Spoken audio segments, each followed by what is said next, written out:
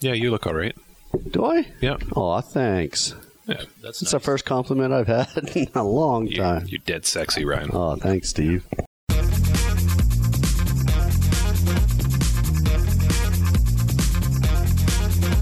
Welcome to AT Banter, the podcast where we discuss anything and everything regarding the world of assistive technology.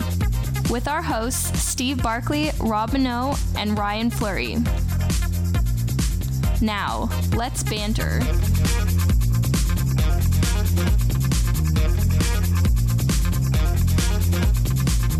Welcome to AT Banter. I am not Rob Minot. I am Steve Barkley. Rob is off on vacation. And I am joined today with that guy over there, Mr. Ryan Fleury. Yay. Yay. And our special guest star joining us today is Mike Lonergan. Mike Lonergan from BC Blind Sports. Glad he got his last name right, because I wasn't sure. That's common. That's good to have you here, Mike. Thanks for coming. No problem. My pleasure. Let me see. What are we talking about Let's today? talk about who Mike is and what Mike does. Okay, Mike, who are you? What do you do? Tell us what you do. What I do, I'm Mike Lonergan. I am the program director for BC Blind Sports and Recreation Association, and I do a little bit of everything. We're a nonprofit sports organization.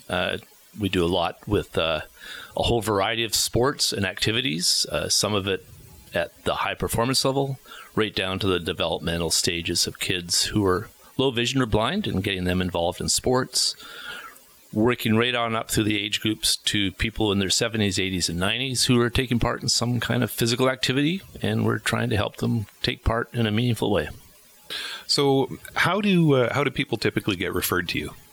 We get them in a lot of different ways. Part of my job is to go out into the school system and liaise with the teachers of the visually impaired. They're a big partner with us. So once someone's in the school system, we make contact with them and their teachers, and what we try and do is help make sure those kids have a chance to take part in physical activity, help develop their physical literacy. So that contact's through the school system, and that's, everybody's in school, and in the system in BC, they're all in the public school system for the most part. There's not a particularly a school for the blind, as there was many years ago. So they could be anywhere in the province, mixed in any class in an inclusion model. So a lot of the teachers have never had experience with someone who's blind, let alone experience with someone who's blind or low vision taking part in PE, for instance. So one of the jobs I have is to go out and help modify programs, introduce sports, introduce modified equipment or adapted equipment, so those kids have a chance to take part in sport and activity. Maybe it's not even competition, just take part in physical activity in a way that helps them, makes them have a positive experience at it, and so they actually want to go on in the future and do things. It's a bit of a selfish thing. We want them for our teams as they get older. And the more physical literacy you develop when you're younger, the better. I mean, every kid learns to throw a ball, go for a run. Kids who are blind to low vision, that could be an issue. It takes a little bit longer, a lot more work. So we're trying to shorten that path for them. So when they come to us when they're in their 20 or 30 and they want to take part in a sport, they already have the skills and some of the physical literacy to take part in a sport in a way that's fun and that's not discouraging for them. So that's how we meet a lot of our clients and the people we work with. We, of course, get other people who are referred to us through the CNIB or any of the other blind organizations out there. Sometimes it's this through someone seeing something in the paper about one of our athletes. So lots of different ways to get people referred to us, but we'll take them through any door they come. Quite happy to do that. When you talk about modifying a program for a gym class, what sort of modifications would you do? The thing is, it really depends on the vision that the child has.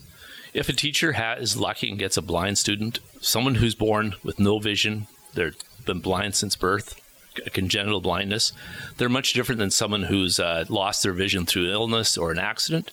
And what that child knew and had already experienced really impacts what they do in PE. So in a class, it might be showing what kind of equipment that child might see something. Maybe they see certain colors better. Maybe the background in the gym is such that the ball can't be seen. Maybe we just change the color of the ball. So sometimes the modifications are just specific to that individual. That's the difference from a lot of disabilities. Our modifications are really individual, and sometimes we really have to work at finding what works for that student or that child. Sometimes it's introducing games that are easier for them to play, and also something that they can include their fellow classmates in. There are things we can do to make sure everyone's kind of involved, modifying the rules a little bit. Maybe it's just adding sound to a ball, and that maybe is enough for that child to take part in a sort of a meaningful way. Even if you add sound to a dodgeball, it's still going to suck. Well, that's you play goalball. I mean, people are things happen, of course. Absolutely. And it's okay to get bumped and knocked down, because that's going to happen to everybody. We do want to make sure it's safe, and that they're not discouraged and that they want to come out and do it again. Sometimes it takes a lot of tries to get someone who's low vision or blind. It takes a lot of tries to give them enough information, or for them to absorb enough information that they can go out and do it and have fun. I can go watch a golf game and decide pretty quickly whether I want to play or not. If you have no vision, it takes a lot of pieces. There's a lot of learning to do, and so you have to be patient and really introduce all the facets of that activity. And then the person can make that decision whether they actually like it or not. Not everybody likes everything. That's pretty normal. So we just want to make it positive for them, that they at least have a chance to try it. And in the future, maybe they'll come back to it. Things like hockey and skating, right? Making sure that the skating experience is positive. So when they're older, maybe they will play hockey with their friends. Right. So you talked about competitive sports. What sort of competitive sports are out there for blind and visually impaired people who want to get involved in a more structured sports program? There are a lot of, almost every sport out there can have an adaptation that'll suit someone who's blind or low vision. There's a basic, like track and field, of course, swimming, cycling. We have cycling. We adapt cycling with a tandem bike, right? So there's two people in the bike. And there's competitions at every level for them. Other sports like lawn bowling for the older crowd, we have adaptations that make that a meaningful opportunity for them. We even have a national championships in a couple of weeks being held here in Ladner. So there's competition for those people out there in almost every sport. Some sports are difficult, of course, like basketball, badminton, tennis. The adaptations there are pretty severe, and so sometimes it's a little harder to get them involved in something. Things like dragon boating, that's a big sport. We have 5 different teams around the province who are taking part in competitions. And really, it's as they're getting in a boat with a few sighted paddlers and taking part in a competition just like the rest of the world. So sometimes adaptations are just providing an opportunity that they know is safe for them to take part in. And part of that's getting people to a competition. Most of our clients and athletes don't drive, so it's really, making sure that it's an accessible place for them to take part.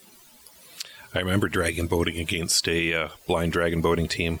Yep. They kicked our ass. Yeah, we have dragon boaters on regular teams too. So they can go out on a regular team of their friends, all sighted, but they still have the skills that, we can adapt things so they have the skills to take part.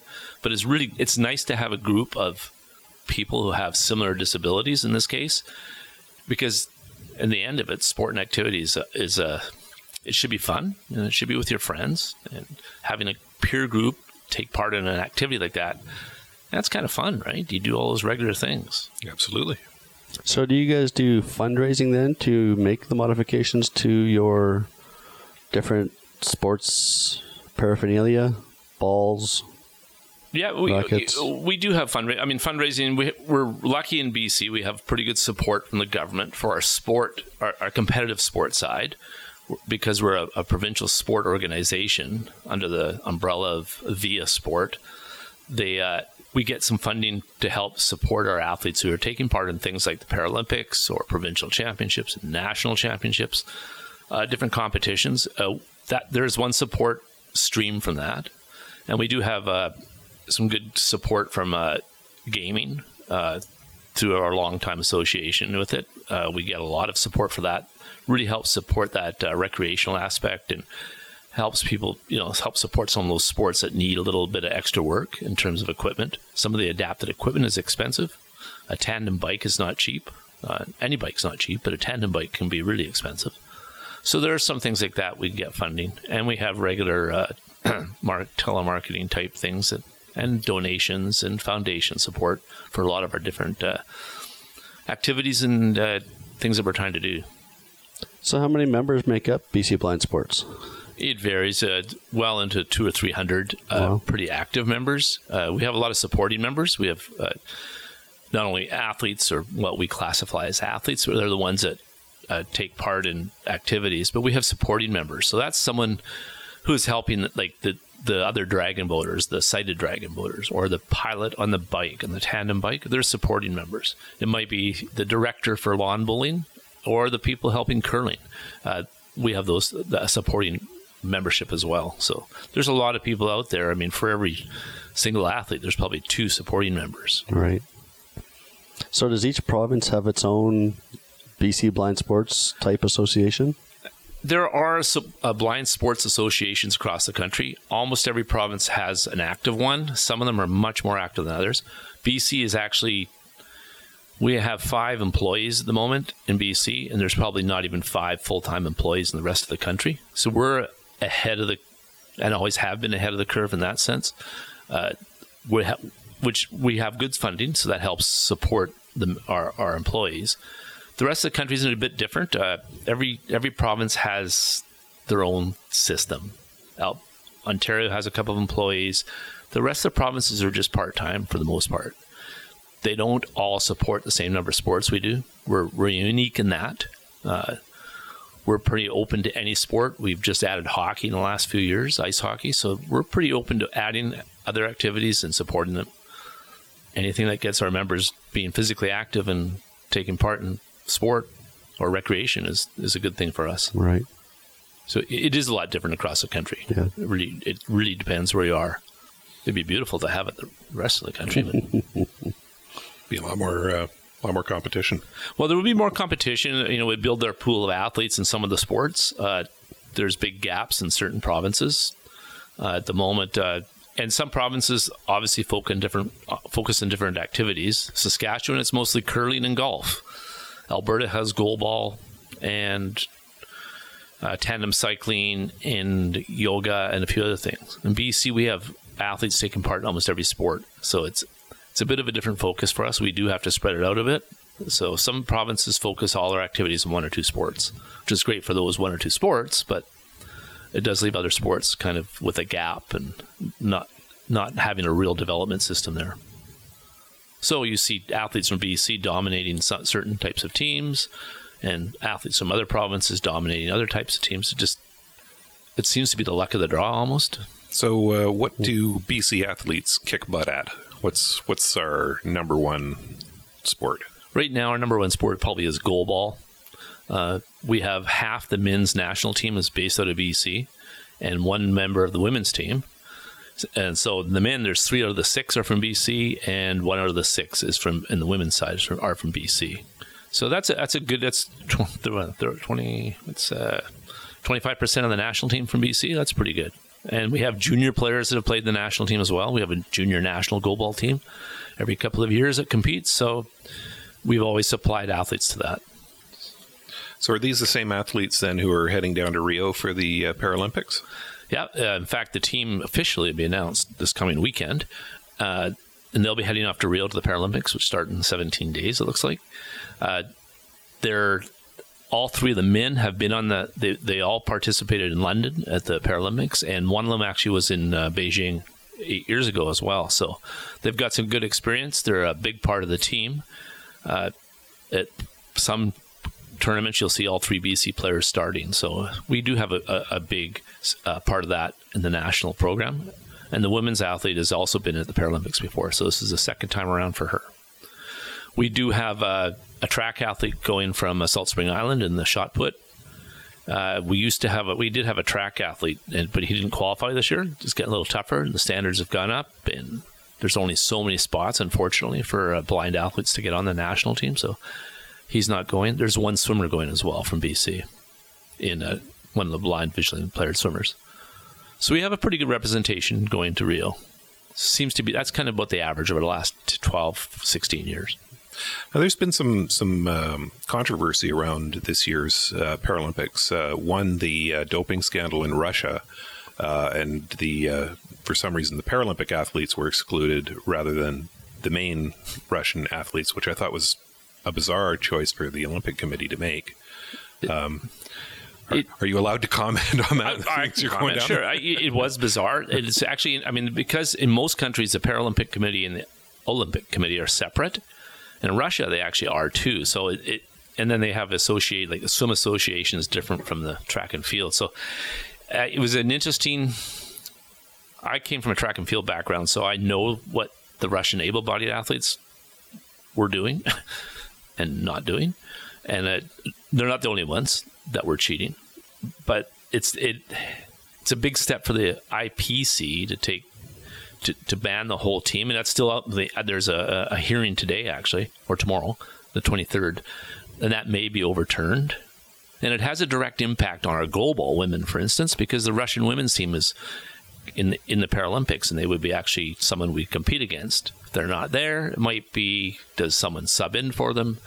So it's a bit of a mess, unfortunately. So every games always has something to come up. It was interesting that able-bodied, the IOC, the track and field athletes were banned, but that was by their association. So other sports let some of the Russians in. I have a feeling that might happen in the IPC too as well. But it's it's a really tough call. Yeah, it just seemed like they were being scapegoated for something that probably didn't have much to do with them at all. Yeah, there hasn't been a lot of evidence of cheating in Paralympics, but there is cheating for sure, and there's drugs and there's other stuff. So that's we can't be blind to this or blind to that fact, but didn't mean to come out that way, but it's true, and it happens, right? And so even recently, some powerlifters were banned. A couple of days ago, a couple of powerlifters were banned. So some of those sports do have some, but they're not necessarily Russian, right? Mm-hmm. It's a bit of a. It's going to be interesting because it's not going to help the Paralympic athletes in Russia who are clean. And there are, I'm sure a lot of them are. Yeah. Do the Paralympic athletes go through the same drug testing that the rest of the Olympians go through? Yep, absolutely. Our goalball team, in fact, was just tested at a training camp 2 weeks ago. They showed up at the door of the training center and said, time to produce a sample. And so they were tested. They've come to their door recently, knocked on the door and said, we need a sample. Canada has a really stringent testing policy and procedure. I've seen it a number of times. We've done a few things to make sure that it's equitable for our athletes. If you can't read or see what's happening with your sample, you need to have somebody there to make sure that if you can't see them pouring it, you want to make sure someone's watching for you, because there's a lot of things in drug testing and dope testing that they requires the athlete to okay that it was done properly. So there's some things with blind athletes we have to manipulate around and make sure it's equitable and fair to them. But we definitely have testing. All the athletes who go into Rio have been tested multiple times, and there's a lot of athletes are on medications that sometimes show up on drug testing, and they need them for their health, and they need them for their eye condition or whatever. So there's certain, there's forms for people like that. There's a procedure for them that they're still allowed to take those, but they have to get an exemption. So they're pretty stringent about it. And so we feel pretty confident our athletes going are going to be okay. In all sports, not just goalball, but track and field, swimming, wheelchair basketball, you name it. They all have to face it. You mentioned goalball a couple times. Can you explain what goalball is? Goalball is the one-team sport. It's not an adapted sport. It's its own sport that was designed for blind and visually impaired athletes. Late 1940s, after World War II. In Austria and Germany, there was a lot of injured soldiers. Vision was an issue, obviously, through the injuries. So they wanted them to be active and supported and physically healthy. It's important to be physically active. So they invented the sport. Developed the sport. It's gone through a few adaptations. It is a game that's played in a volleyball-sized court. It has a net at each end that's 9 meters by 9 meters long and 1.5 meters high. It's played with a ball that has bells in it, and it's thrown along the floor because a ball with bells in it, if you throw it in the air, you don't hear it. So we have to make sure the ball hits the floor a number of times. The athletes are blindfolded. They wear eye shades so that everybody's on an equal basis. So those with some vision, it would be an advantage to see the ball. So we blindfold all the athletes, including the ones who don't have any vision, and we know they don't because they don't have any eyes for different reasons. Everyone wears an eye shade, and it puts it on a level playing field, hopefully. So they throw the ball, and they're trying to get the ball past the other team into the net. It's played 3-on-3, so 3 players on each team throwing the ball back and forth. The ball weighs 1.5 kilograms, made of rubber. It still hurts if it hits you. They throw it at up to 70 kilometers an hour, the men, Wow. and the women throw about 50 kilometers an hour. So it's a very competitive sport around the world. It's one sport that it can be played almost anywhere because the equipment is fairly inexpensive and it's easy to set up. And it's a great activity for kids because it's a team sport. And it's an activity I can introduce into the school system because they put on eye shades, and so their classmates can play and learn what it's like to play blindfolded. Right. Yeah. So it's the one sport. Canada's qualified both teams for the Paralympics, and we have every time. Our women have won it a number of times. They won in Athens, and they won in Melbourne or Sydney, in Beijing, not in Beijing.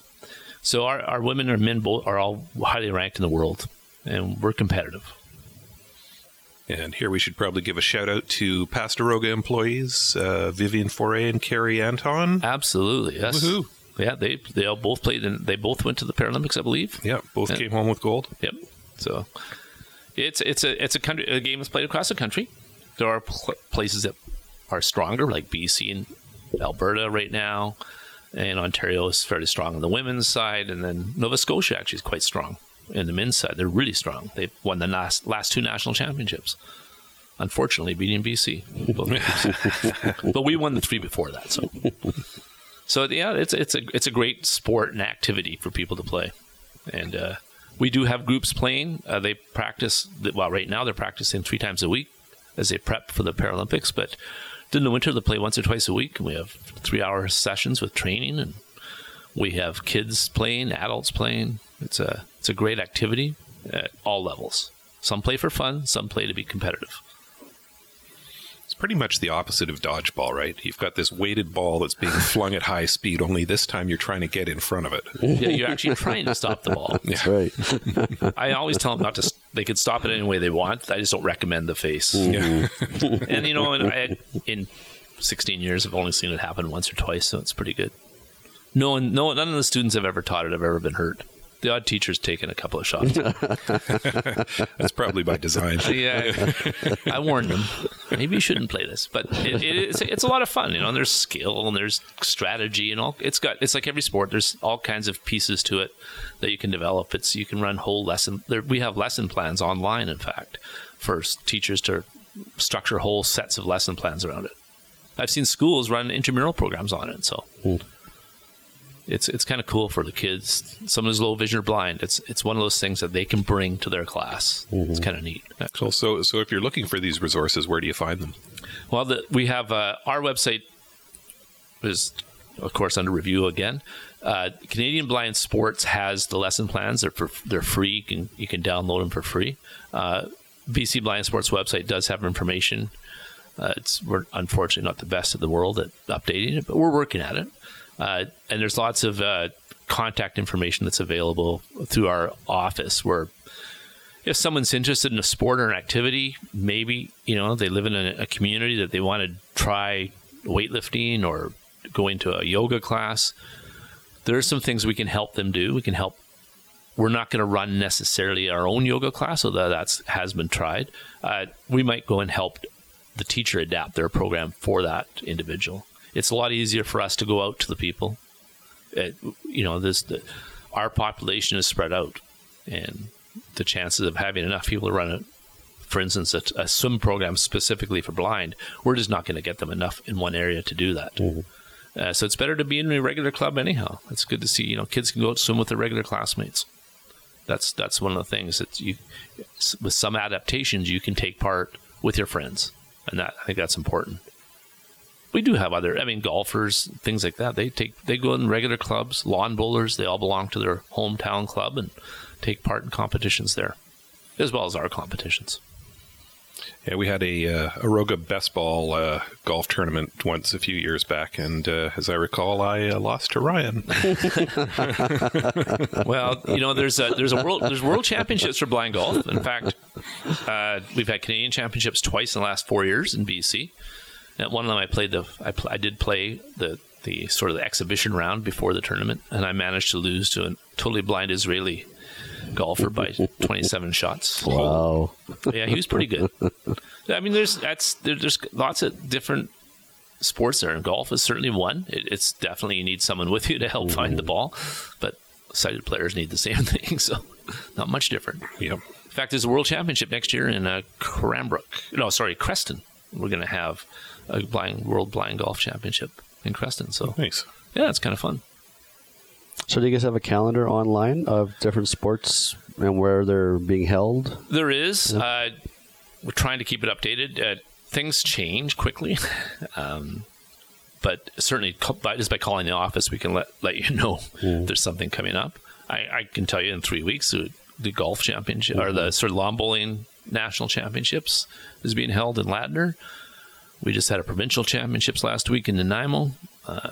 There's goalball training camps, and we haven't got a tournament this fall, but we will have one in March. And we're hosting the nationals next year again. It's been a few years, so we'll have a national senior championships in New Westminster, I believe. Hockey is really growing, and we do run a partnership with Hockey Canada, Blind Hockey Canada, where we help put on events as well. And they do have a tournament this fall in November 18th weekend in Langley, the Langley Event Center. There's going to be a Western Canada blind hockey tournament. I think you'll see Carrie Anton out there. Yeah, I heard she was coming. Actually, she's coming this weekend. Bunch of people I know are going to be there. Yeah, they're having something this weekend as well. Yeah. So there's a whole Western Canada hockey. So there are, people, of course, welcome to come out and see what's going on and find out if they're interested in taking part at some level, whatever level they choose. So let's talk a little bit about Courage Canada. Blind Hockey Canada. Blind Hockey Canada. Yeah. Well, Courage Canada was a group that started a number of years ago by an athlete in Ontario, Mark DeMontis, who had lost vision in his late teens. He lost lots of vision, and he needed to. He loved hockey, wanted to keep playing hockey. He did a skate program across the country, a roller skate program, where he skated across the country to raise awareness. And then when he landed in BC, we kind of got hooked into him, and we started doing learn to skate programs. BC had the first program, taking school kids and taking them out the ice to get them involved. Just learning to skate, so eventually you can play hockey, right? It's a big part of hockey is being able to skate. So Courage Canada did that for a number of years, and then recently, and developed the interest in hockey. It started to get pretty good, and they hosted a couple of national tournaments in Ontario, where this year there was 80 players from across the country and from across the United States as well, playing hockey for 3 days in the old Maple Leaf Gardens. So hockey is becoming very popular. So this year they formed a Blind Hockey Canada, where they are now responsible. So they've moved away from Courage Canada and set up their own association so they can work with Hockey Canada itself and become the governing body for blind hockey. Right. So now they host tournaments. They hosted an Eastern Canada tournament a number of weeks ago in Ottawa. They're going to host a Western Hockey Championship in the fall here, November, in Langley. And then in March, there'll be a national tournament again in Toronto, where this year I think they're really expecting about 100 players. And in fact, it's gotten so popular that they've got 2 divisions. One is a competitive division, because there's some pretty good hockey players out there, and it's really not fair to have them competing against some of those people who are still learning, or vision is a bit different. So we have two levels of hockey tournaments, a recreation component and a competitive component. So there's enough players to really make it go now. If you watch it on YouTube or online, it's phenomenal, the skill levels that these athletes have developed, some of them. And we've got all sorts of levels of vision out there. right from the goalies who have to be totally blind. So they're a B1, which is a category we use in sports. The goalies are totally blind, and then the other players, as they move up, defensemen are low vision, and the higher vision athletes are usually the forwards. We do have a special puck that's been around for a couple of years now. It's it's bigger than a regular rubber puck, but it has steel marbles in it, so it's made of metal, so you can hear it quite well. In fact, it's so big it's not going to fly through the air as much as well. It's a little bit heavy, so you don't want to take a slap shot because it's going to cost you $100 for a new stick. So that tends to slow them down a little bit. But it's there's a few adapted rules. The net's a little shorter. It's a foot shorter, so that makes it, because if the puck's in the air, the goalie's not going to hear it as much. So to make it fair, they made the net a little shorter. And you do have to pass the puck once you go past the blue line, just to give the goalie an opportunity to hear the puck, find out exactly where it might be. So there's no center line breakaways? Not too many, no. Not that they don't get called back. So yeah, it increases the passing. Definitely makes it a part of the game. So there's special rules. I mean, that's really the only special rules. There's no body checking intentionally. There's been the occasional collision, but you're wearing pads, right? You're wearing hockey pads. It should be good. Oh, it still hurts. It still hurts. Oh, you know what? And I tell kids, like, a rubber puck hurts when it hits you, right? Absolutely. So this metal puck can hurt, but as long as you're padded, it should be okay. It's not going as fast as rubber pucks. No. And the goalies have the full face shields and stuff, so it's safe. There's going to be injuries. Oh, for sure. That's it's sport. Yeah, it's sport. They're not devastating injuries. Yeah, I understand the boards are real hard. They are. They really are. Even if you're wearing a helmet, they come up on you real fast. Well, it's a pads of war. And you hope your teammates will warn you a little bit. Yeah, well, if they're watching. Well, there's that too. I mean, and that's one of the sports, we do need sighted volunteers. Like, a lot of sports really do rely on a sighted volunteer. And that can be a spouse, it can be a sibling, it can be your neighbor, the guy down the street, whatever. Sometimes it's helpful to have someone there, to get you there. Mm-hmm. But some activities do need sighted support. So that's we do focus in helping them as well. I mean, they're a big part of our athletes' lives, so we make sure we actually target them before we target the athletes sometimes, in terms of financial support or logistical support as well. And that's how we run it. Right. So how many athletes do we have going to the Paralympics? BC has 5 athletes Just going 5? that I know of, unless someone snuck in.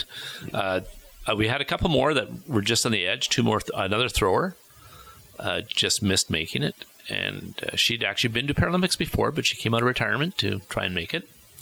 Liliana, but didn't quite make it this time, but almost did. So that was pretty impressive. And we have a 400-meter runner who didn't quite make it this year as well. So it's just the standards have really gone up. I mean, the sports have changed over the last 25 years for sure. People are getting more specialized. It used to be you could do one sport, one games, and another sport, another games. That's a little bit harder to do. Just because there's so many more people taking part around the world that the standards to get into the event are pretty hard. Mm-hmm. So that's just the nature of the growth of Paralympic sport, right? It's not handed to you. You definitely have to go and earn it. Do we know how many athletes from Canada are going to Rio? In blind, there are 3 track athletes going. In swimming, there are 2, I believe. And in goalball, we have 12. And there's 2 judo athletes going, and 2 tandem cycling teams are going as well. So we got a pretty good sized chunk of the team going. The judo girl's pretty new. One of the girls, she's quite new. She's doing really well. So there's going to be lots of activities for us to watch. And if you do want to watch the Paralympics, are they being streamed again this year? We think so. Yeah. But obviously, the Rio is going through some financial issues right now, and we do know that goalball wasn't being televised at all, but they're hoping there'll be some kind of streaming. It was in London. Certain countries could do it.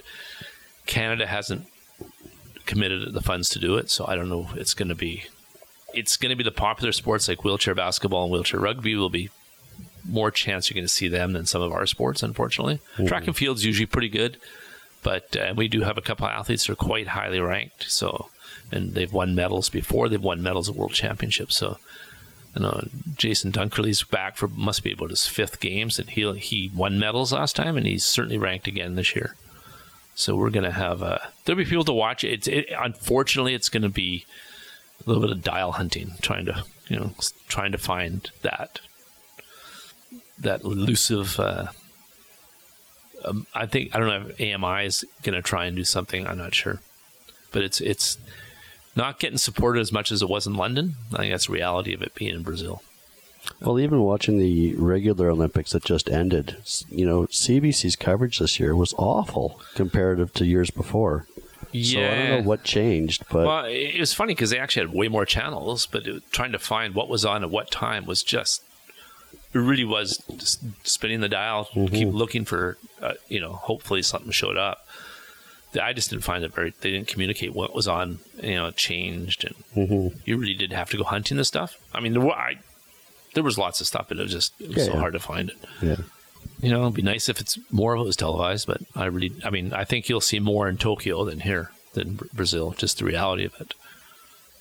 Yeah, you alluded to the funding shortfall for this Paralympics. What's the story behind that? Because aside from the fact that there is one, I don't know what's caused it or. Well, part of the deal with the IPC going into the same city as the IOC, so they follow them like 3 weeks later, is that the facilities are there and everything's set up.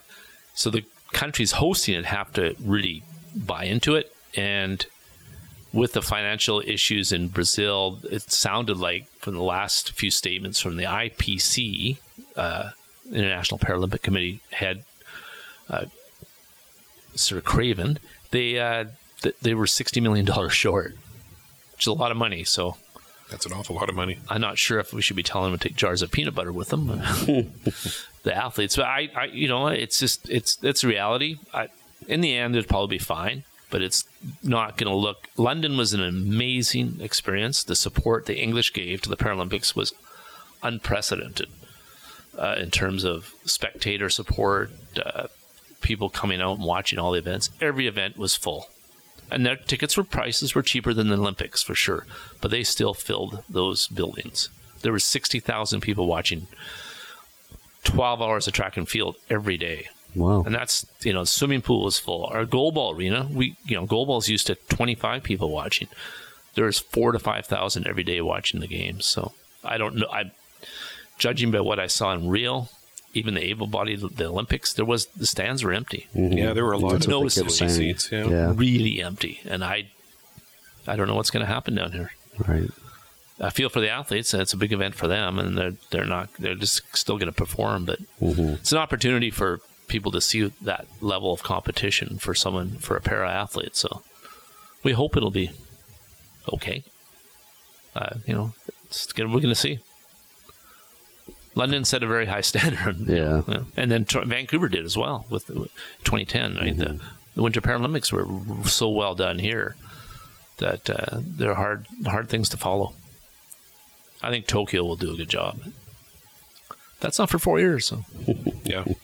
Got to get through this one first. Got to get through this one first. It's going to be an amazing event. The athletes are going to go and they're going to get their best opportunity to compete, and that's a special time for them to do that. I mean, it's like anyone. Anytime you get to travel with your friends and go into competition and go to a new country, and I know goalball has been very important for us, but it's very important in Brazil. They won the last Paralympics, so they've spent a lot of money and a lot of time developing their team. They're going to be one of the top teams there, both men and women. So.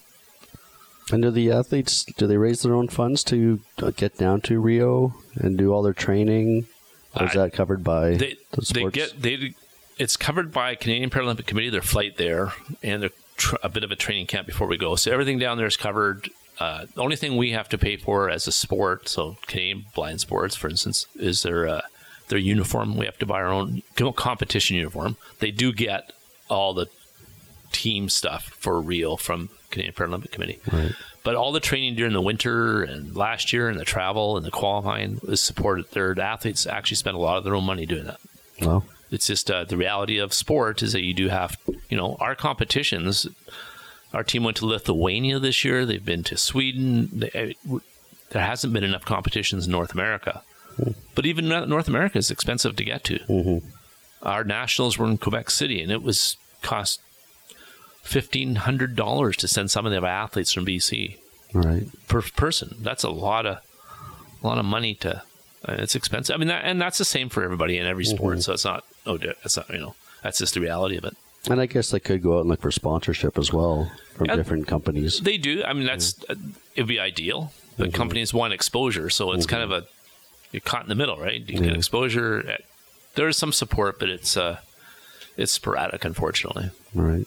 But they keep trying, so hopefully we'll get some good publicity from this games, and they do it well enough that we get some support. So there is support from national level, but it's not near enough, of course. Yeah. So we need to blind Sidney Crosby and get him playing blind hockey. We do need the blind. We need him a goal ball. We need a superstar. Well, we have a couple guys. Well, a couple guys can throw pretty hard, but you might need that superstar who can throw 80 an hour instead of 70. Is there just one goalie in goal ball? Goal ball is 3-on-3, so everybody's a goalie. Oh, so everybody's a goalie. Everybody's a goalie, yeah. Or hopefully they're a goalie. And, it's a game that changes. Now there's a lot of bouncing shots. It used to be straight shots. Lots of different things that happen. Yeah. Curve shots, It's like any sport. You can adapt. You have to modify depending on who you're playing, things like that. Right. What about winter activities? Goal ball is actually a sport we play all winter. So we support people doing cross-country skiing. A lot of the administration part of any blind skiers is done through Disabled Ski Association of BC. They're ones that are responsible to the national bodies for skiing, but we do help. We take kids out snowshoeing, cross-country skiing, downhill skiing, or help them go with their class, or provide some things like sighted guide training. That's one of the things that we do, is making sure that the guide for the person has some knowledge of what to do and how to guide somebody, whether it's in sport, which is one thing, but also just that off the field of play, like how do you, what's the proper way to guide them through the village or get them to the training site. I mean, there's certain things you want done, so to make it safer for both. So we do provide some training for that as well. I mean, that's a big part of it for the winter sports, and then hockey, of course. Right. So the winter would be like the curling, the skiing. Curling, yeah. Curling we don't administrate, but we do have curlers. Who does the curling? BC Blind Curlers. Oh, okay. Yeah, and they have a group, 4 groups around the province. They have a Western Canadian Championship. They have a Canadian Championship that they take part in, and they qualify through it. So it kind of ebbs and flows like a lot of sports. Sometimes you get a lot of people interested, and it changes, and they try something different. So there's a lot of crossover between curling and lawn bowling. Mm-hmm. You'll get the same individuals doing both. So I know there are groups out there. So curling, it's great to take the kids out and let them try it, because if you don't try it, you don't know if you like it or not. Mm-hmm. Right? It's like anything. So who would I contact if I was interested in couch surfing? In couch surfing?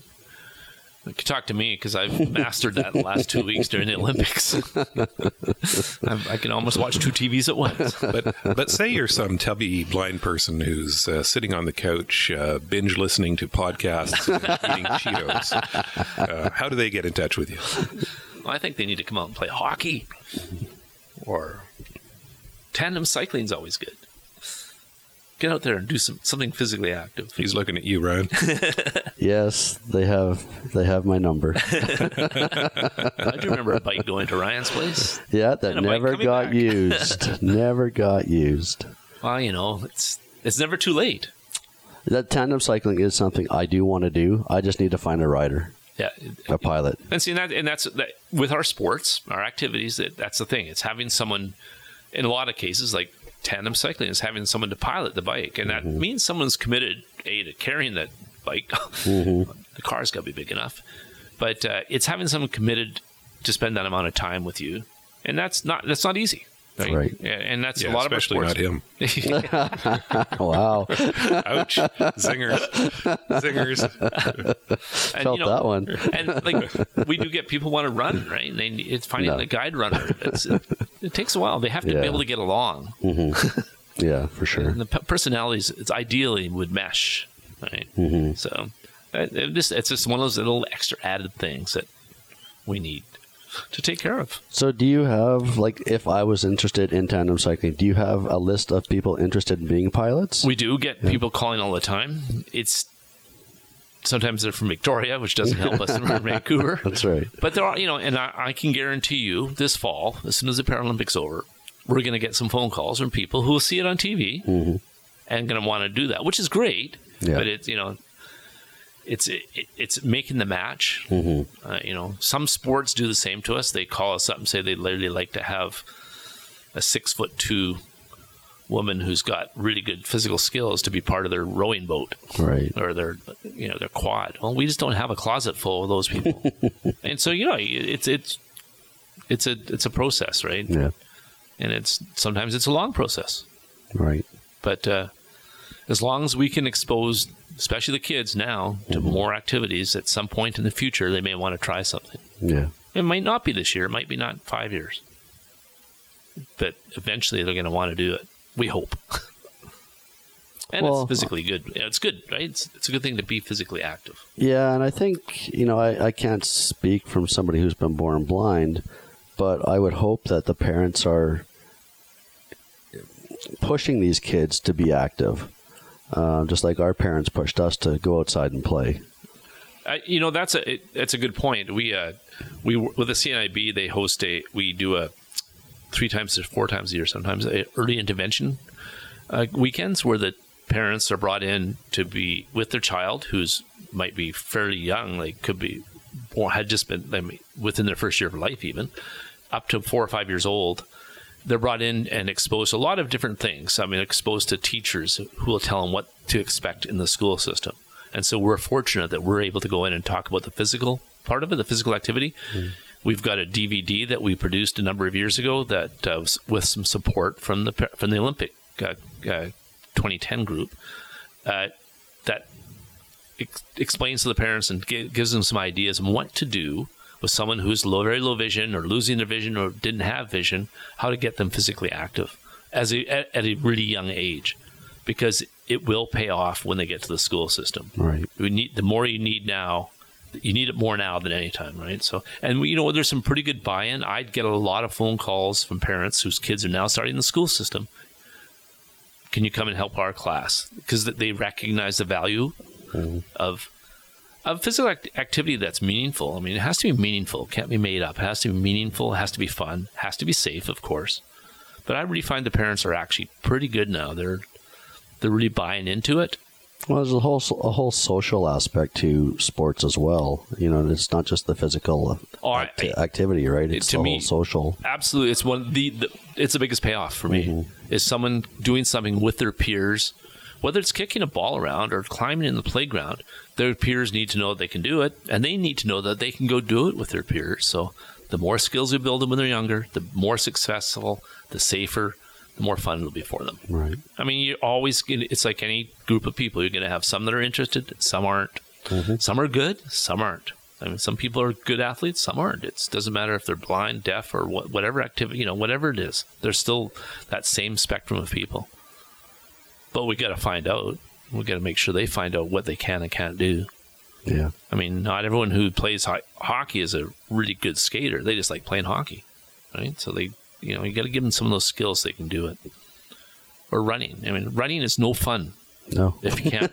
It's no fun. unless you can do it efficiently, right? Like, why would you want to do it if it hurts all the time? So the more you can teach someone who's young, the more fun it'll be, because they'll be able to do it efficiently.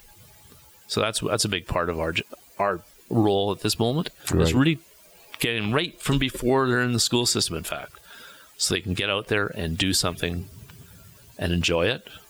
And, at some point they come out for our teams. Already we've got some skills. It'll be easier to teach them the skills needed for that sport. right? Whether it's golfing or curling or lawn bowling or tandem biking. If you've got some of the skills developed when you're really young, it's going to pay off. Right? Simple things like throwing a ball are really difficult to teach to someone who can't see. So we have ways and things that we can do to help make sure that happens. Then it's a lot more fun. Right. Well, then, if that's it, how would people get in touch with you, Mike? Through BC Blind Sports, we have a regular number. Are you guys have something you can put? Yeah, we'll post We'll this put in it the in show the show notes. notes, but Yeah. why don't you say it now? Okay, it's 604-325-8638, and you can ask for Mike or Susan. We're the ones, the programmers, so you'll be talking to us. Website, www.bcblindsports.bc.ca, or you can email us at info@bcblindsports.bc.ca. That's certainly one way of getting hold of us, for sure. And we can get back to you and give you some information, tell people what's going to happen, when the events are, come out and watch. Sometimes it's fun to bring the kids out to watch, because then they know that there's something that they're going to be able to do in the future. Right? It's giving some of that, making sure that families know that there is a potential for their student or their child to do something. They're not going to be left out. Yeah, exactly. Right? That's what's important. And if you're not in the BC area, then of course you can always reach out to Google and Google blind sports in your area, and you will probably turn up all kinds of stuff in your own local area. Well, hopefully, if not, Canadian Blind Sports office is actually in our office at the moment. So you could Google Canadian Blind Sports and you'll get one of our phone numbers anyhow. And they can provide you information or put you in contact with somebody in your area for sure. Each province does have someone out there. So the more we can send to them, the better it is for them. So they'd be quite happy to hear from anybody. Excellent. Nationwide. So there's no reason to sit on that couch binge listening to atbanter.com. You can get out and do something. All right, so Steve's going to be my pilot on my tandem bike. That's Well, right. I was actually sort of thinking about that. While the weather's good, we should give it a try. While the weather's good. So we got 3 weeks left. Exactly. Yeah. Come on. I might have a bike you could borrow. Yeah, excellent. I got a bike rack on the back of my car. Excellent. Well, we keep saying we're going to do the grind, too. Yeah, let's do the biking first.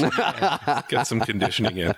Yes, I need the conditioning for sure. Both climb Grouse Mountain. You go ahead and do the grind. Let me know. I'll wait for the top. I'll wait at the top for you. Yeah, have the cold beer ready. For those of you who don't know, the Grouse Grind is a infamous local trail up Grouse Mountain, which climbs, 1,300 Somewhat 1,300 feet. Yeah. In 2 point some odd kilometers. And I have one buddy who can do it in just about an hour. Yeah. For me, it takes, a weekend. Yeah, it takes me about a week to recover. Yeah, I know I have no idea what I'm in for, but it is something I do want to do. You can do the Coquitlam Crunch, right? Oh, yeah. That's almost the same. That'd be a good warm up. Is it? Yeah. It's got stairs. Oh, excellent. Yeah, there's stairs on that one, and it's a little bit wider trail, little better marked. Maybe we should try that one first. Yeah, a lot more people, but there's no gondola to take you down from that one. That's the Is unfortunate that right? part. Yeah, So there's no beer at the top? You've got to walk down, and I don't believe there's a pub at the top. No, there's no pub at the top. Yeah, Wow, we'll have to reconsider that one. yeah, indeed. Absolutely. I mean, our dragon boat teams are always looking for people. The season's kind of dragging to an end right now, but they definitely look for people to take part. It's a great activity as well. And we do have teams in Kelowna and Victoria, a couple in Vancouver and one in Langley. So they're out there. One coming to a place near you, hopefully. Excellent. Cool. All right, well, then we'll wrap it up. How can people get in touch with us, Steve? I don't know, Ryan. Why don't you tell us? I always got to tell us. I know, because you're the only one who gets it right consistently. All right. Well, if you want to reach out to us here at AT Banter, our website is AT Banter Podcast. No, it's not. Our website address is www.atbanter.com. Steve, what's our email address? Our email is atbanterpodcast@gmail.com. And you can also follow us on Facebook, Twitter, Google+, and YouTube. That's it for now, so thank you for listening. Mike, thanks for being here. Thank you. Enjoyed it. Yeah, signing off, I remain not Rob Minot. And I am still Steve. Wow, I've been drinking already. I am Ryan Fleury. And I'll be Steve Barkley in lieu of Ryan being Steve Barkley. That's all for now. Bye. I don't know why I was going to say I'm still Steve Barkley.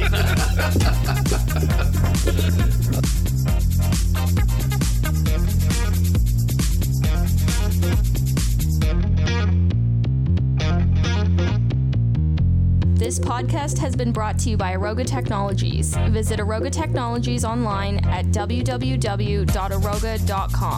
That's AROGA.com. Music provided by bensound.com.